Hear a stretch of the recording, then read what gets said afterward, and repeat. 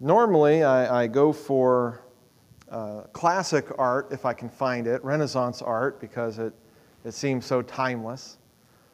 Today, though, I've gone with an amateur piece in my title slide there. This picture is Joseph and Jesus. It's by a woman named Sheila Phelps. I captured it off of a video on Lutheran Satire earlier this year in March.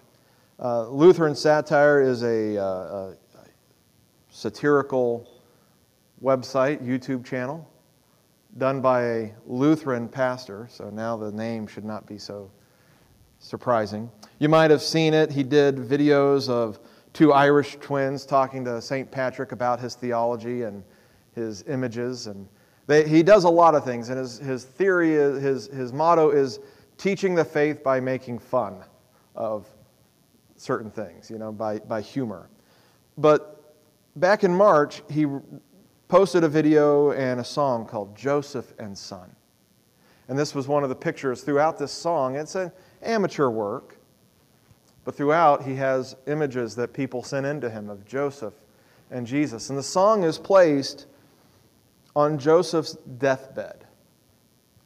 And the last things that this pastor thinks, what would Joseph have been thinking about? What would he have been saying to Jesus as he says goodbye? And it's his thoughts, but it's a good song. If you have a chance, I would look it up, Lutheran Satire. But that's a picture that was there, and I thought it was a good one. Since it's Father's Day, let me encourage you on another song that I love, especially on Father's Day. It's a song called Color Him Father by the Winstons. If you could spend any time with either of these songs or both of them today and meditate upon the themes of them, it would be, I think, beneficial. Color Him Father is all about a son talking about the man that lives in his house and how this man encourages him to study, to work hard, to be kind to his mom. And on the third verse, you find out that the boy, his original dad, his real dad, died in the Vietnam War. And that his mom had 7 kids and she didn't know what she was going to do. And then she saw this man with this big goofy grin. And he loved his mom. And so he married the guy's mom and took the boys in and took all the kids in. And so you find out at the very end, and when he's singing, I think I'll color him father. Yes, I'll color him love. He's talking about an adoptive father. It's a great song. Thinking about those two themes, Joseph was an adoptive father. And when you think about Joseph and you think about Mary, Mary is in the New Testament quite a bit. She's in Acts even, and she's in the Gospels. Joseph, very little. The focus is often mostly on Mary, and for good reason. She bore Christ. She was his, not adoptive, but physical mother. He carries her genes. Joseph did, you might say, very little. But what he did was of immense value. I want to say he just did one thing, but it's really two things. It's one thing in two parts. Joseph took Mary as his wife. Joseph raised Jesus as his own. Very narrow focus. In fact, it's interesting, the angel comes to him in Bethlehem as Herod is planning to attack and kill all the kids, and he says, "Flee, get out of here." And Joseph, he does it. Everything about him seems to be very singularly focused. Mary is pregnant. I'm a righteous man. I'll release her quietly so as not to shame her. But he's got his one idea. Not going to marry her. She's already pregnant. I'm a righteous man. But when he has a dream of an angel telling him not to be afraid to take her as his wife because the child within her is of the Holy Spirit, he wakes up and he does very focused one thing. He takes her as his wife. All the shame that will come upon him because of that marriage, if it bothered him, we don't know. He had a singular focus. You can see the similar singular focus in Jesus' life, especially near the end as it's time to go to the cross. Nothing will deter him. He is focused on the cross to go there. We're told by scientists that women, everything, we looked at this how during Mother's Day, how everything is kind of connected, that the thoughts are connected, and I'm over here, but I'm also over here, and I'm thinking about this thing and how it relates to that thing. Whereas men oftentimes operate in boxes, and we have our nothing box, and we love going to the nothing box, but if I'm working in this thing, don't talk to me about that thing.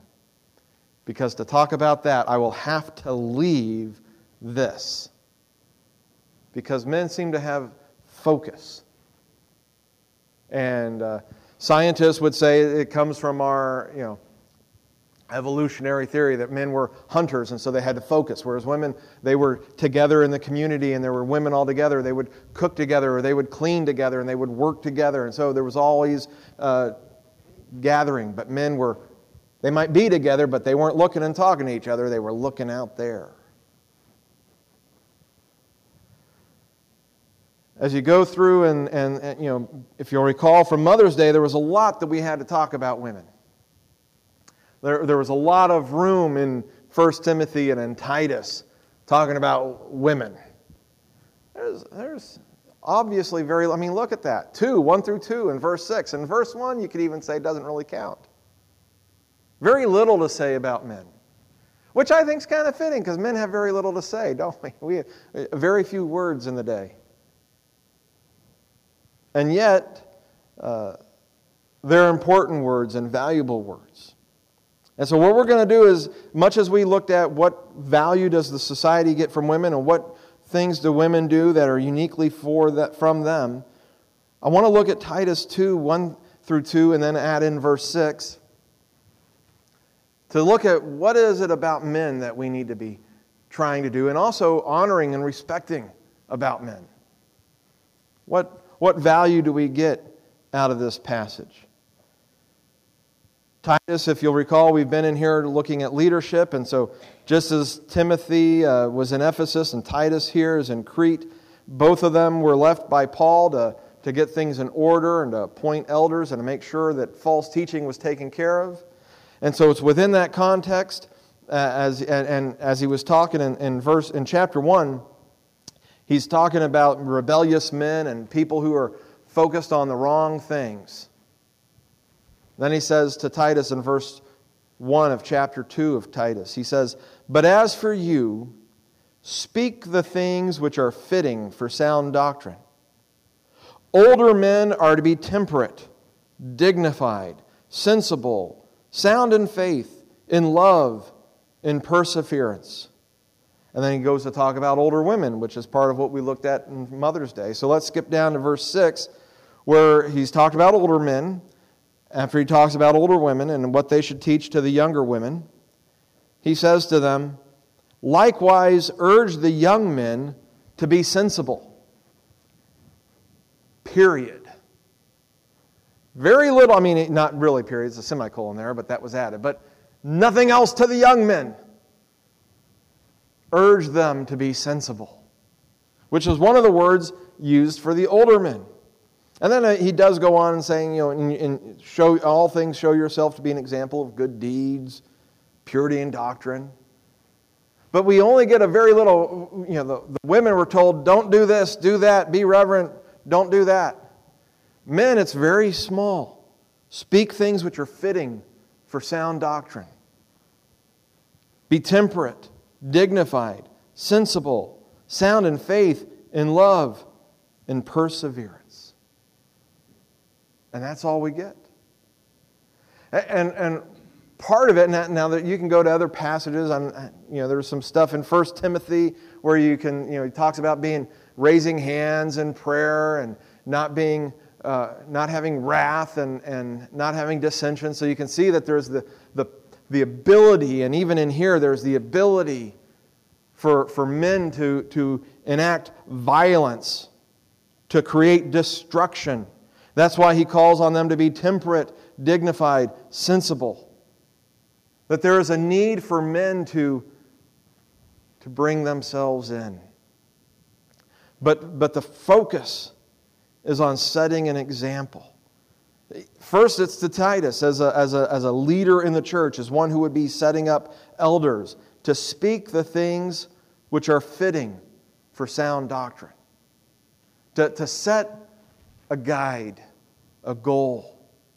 And this is something that we see in history and cultures around the world. Did you know that oftentimes chaos is seen as a feminine idea? Not that women have created chaos, but when we talk about chaos, and as languages have masculine and feminine terms, chaos is a feminine.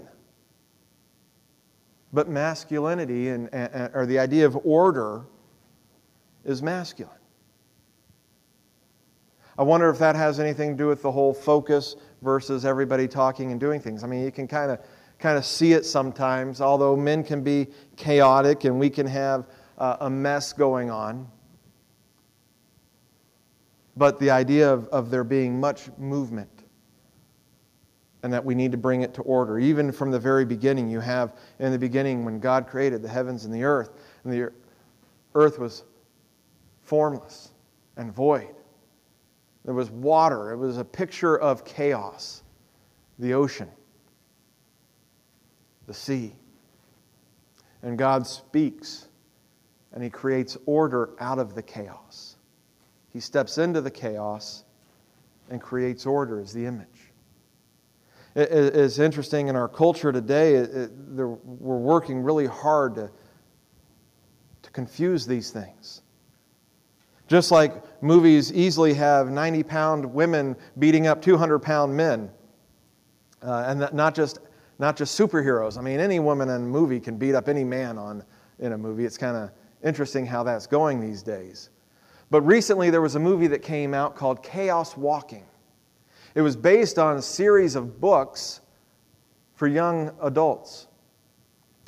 Chaos Walking is about men who are on a planet where every thought and emotion is visible. And so everywhere they go, you can see all the chaos that they create. And the title of it even has the idea that when a man is walking about with his thoughts unfiltered, it is as chaos walking. Complete contradiction to what Scripture would tell us. What God's design for men. Remember, what did He do when He created Adam? He put him in the garden. Name things. Cultivate it. What is cultivation but ordering, maintaining? Cultivate the garden, name the animals, name the trees, take care of it, tend to it, bring order out of this. Keep it in order.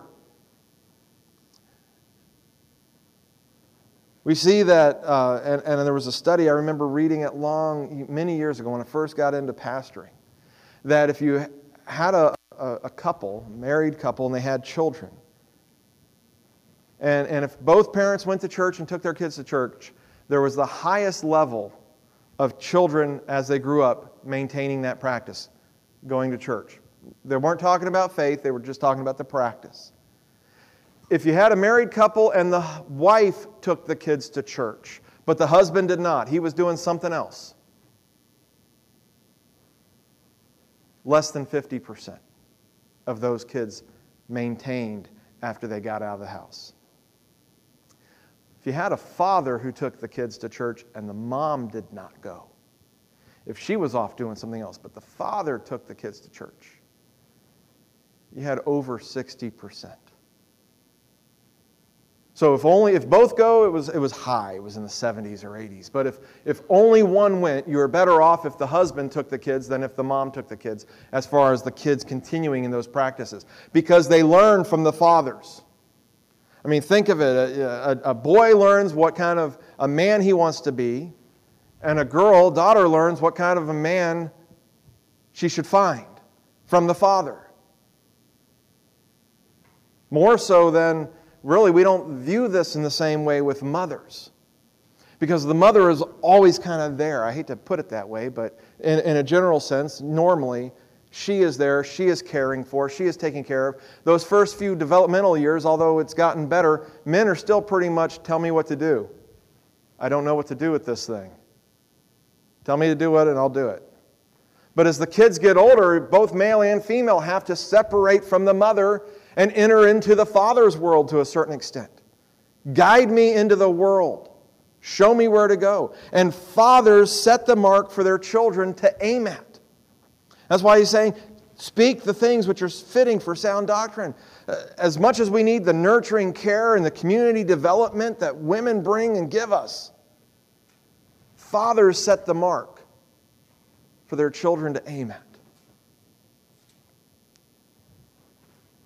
So, if you're setting a mark of sports, they're going to aim for that mark. If you set the mark for working on cars, they're going to aim for that mark. If you set the mark for following Jesus Christ and believing in Him, they're going to aim for that mark.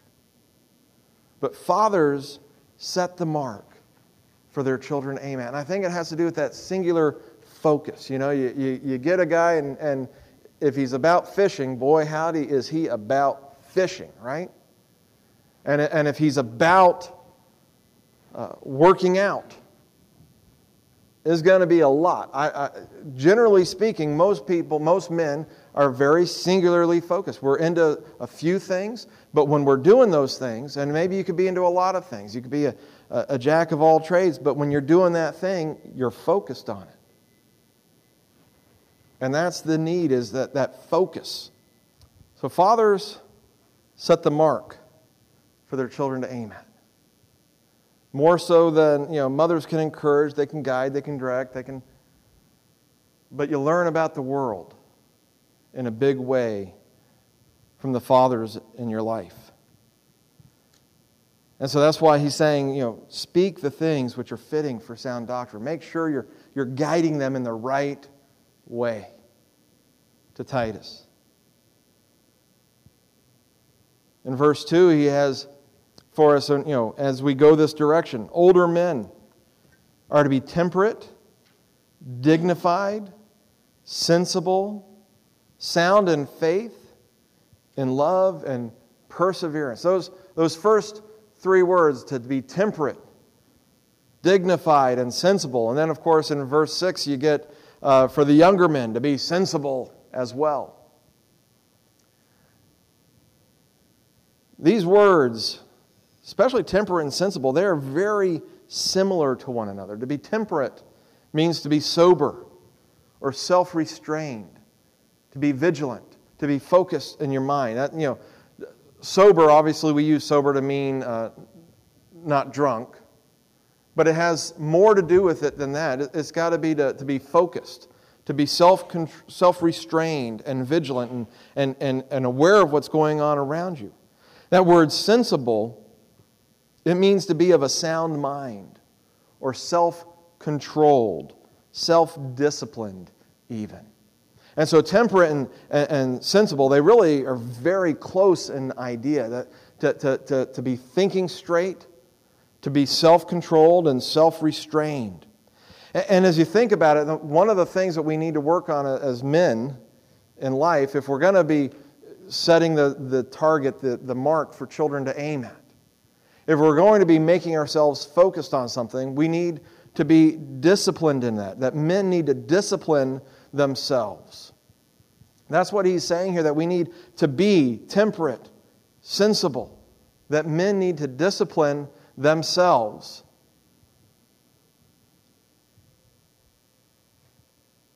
In their lives.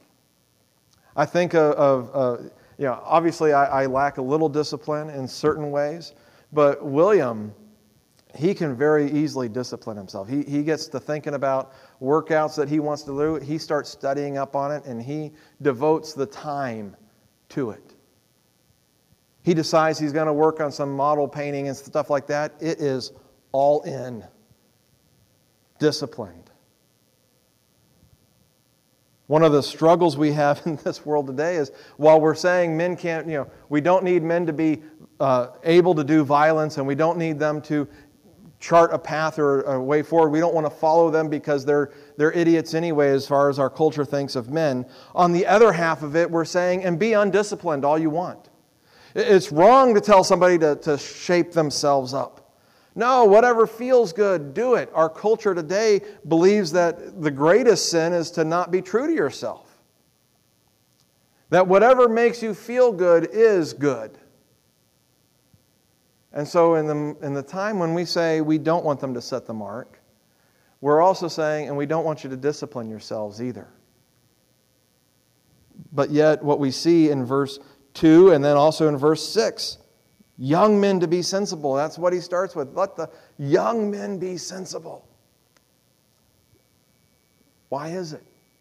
Why does he want them to be self-controlled, self-disciplined? Because we need to discipline ourselves. So men need to discipline themselves so that we go in the right direction, that we can guide. You think of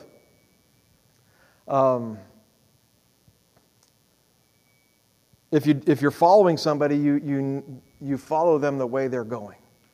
But if you're the one that's leading, you've got nobody else to keep you on track. Right? You have nobody else to guide you in the way. You have to do it yourself. And so men need to discipline themselves and focus themselves in the right way. And that's what he's encouraging the older men and the young men to do there. But as we try to discipline, to choose what to focus on, I think, is the important thing. You can be disciplined in all sorts of terrible things. You can focus on and discipline yourself to do something that is unhealthy or that wastes your time and your energy throughout. Notice there in verse 2, dignified, sensible, and then what does he say? Sound in faith, in love, and perseverance. To be sound means to be healthy, to be right, to be pure. So to be sound, to be healthy and right and pure. In these three things, to be sound in faith, in love, and in perseverance. And that sounds so similar to 1 Corinthians 13, right? These three remain, faith, hope, and love, but the greatest of these is love. Now, I could say that hope and perseverance kind of go together, and you can see a little bit similarity there. That they would have a right and a pure faith in Jesus Christ. A belief in Him and a belief in following Him. Love, that word is agape in the Greek, and it's the love that has the sense of being meritless. You don't earn that love. You didn't do something so that, when somebody loves you with agape love, you haven't done something to earn their love. They don't love you just because you're good looks or because you're such a fun person to be around. They love you in spite of more often than because of. It is grace. It is a love that elevates the other person. And then finally, this idea of perseverance. The word perseverance means patient enduring. To continue, to hold on. I kind of think of it as keeping on, keeping on. And surely that's what we need if we're going to keep our focus in the right place. We don't want to be like Peter, who, as he's walking out on the water, sees the waves and is distracted from his goal, which is Jesus. His focus was on Jesus, but the waves became too much, and he became looking, and he sank. Even as the waves come up, we have to keep on to endure patiently. And that's what he's saying, to be sound in faith and in love and in perseverance, to have a healthy perseverance. Because sometimes things look bad. Sometimes things look bad all around us, and we can get distracted by it. We can start focusing on all those things. This is one reason. I had a professor in seminary, and he said this was his one reason why he felt that men needed to be elders over women. He was a Presbyterian. They had an elder-led church. And he said, because men will focus on one thing. And sometimes you got to get your focus on that one thing and hold on. No matter what else is going on, you just got to focus on it. And he pointed to Eve and Adam, and he said, Eve was thinking about a lot of things. She was thinking about the tree. She was thinking about what the serpent was saying. She was thinking about the fruit, and she was thinking about maybe God was wrong, or maybe he lied, that he was keeping something, because that's what the serpent was saying. And she's thinking about all these different things. He said, we don't get any indication that Adam was thinking about anything except, oh, Eve ate the apple. I better eat it too. And he said, I never really thought it was the greatest because it's kind of a negative example, But his point was, men will focus on just that one thing. And sometimes you got to be able to focus on that one thing, even as there are struggles around you. You got to hold on and keep on. And that's what that perseverance means. And so if we think about what kind of a mark do we want to set for a future generation, what kind of a mark do you want to set for children to aim at? Well, I don't think I would say there is nothing greater at which to aim than an enduring faith. One that has that perseverance, that sound and perseverance. You get it right you got it before good job. You get it. Isn't it fun when you already knew what the word was before you have to fill in the line? It's an enduring faith. And that is something to discipline ourselves for. To discipline our lives into faith. Because as Paul talks about here in the New Testament, I'm going to not say here because it's in the next exact part, but Paul talks about how, some people, they think that there's gain to be made by godliness, as in financial gain. And then he says, but there is actually great gain to be gained by godliness. And when you think about it, what greater thing is there to focus your life on than God, than the service of Jesus Christ and believing in Him and developing an enduring faith and passing that on? Because athletics and sports, they will not last. Careers and jobs, they will not last. Hobbies, they will go away someday. But Jesus Christ will never leave. Faith in Him is something you can do no matter what state you physically get into. So if we're going to discipline ourselves to help our children to aim for a mark, may it be a mark of enduring faith. I was raised by an Air Force pilot. Every 3 to 4 years we moved. When I was in seminary, I got the job of being the facilities administrator, which to me sounds like a desk job. But through a crazy sort of experiences, I kind of became the facility guy, if you can believe that.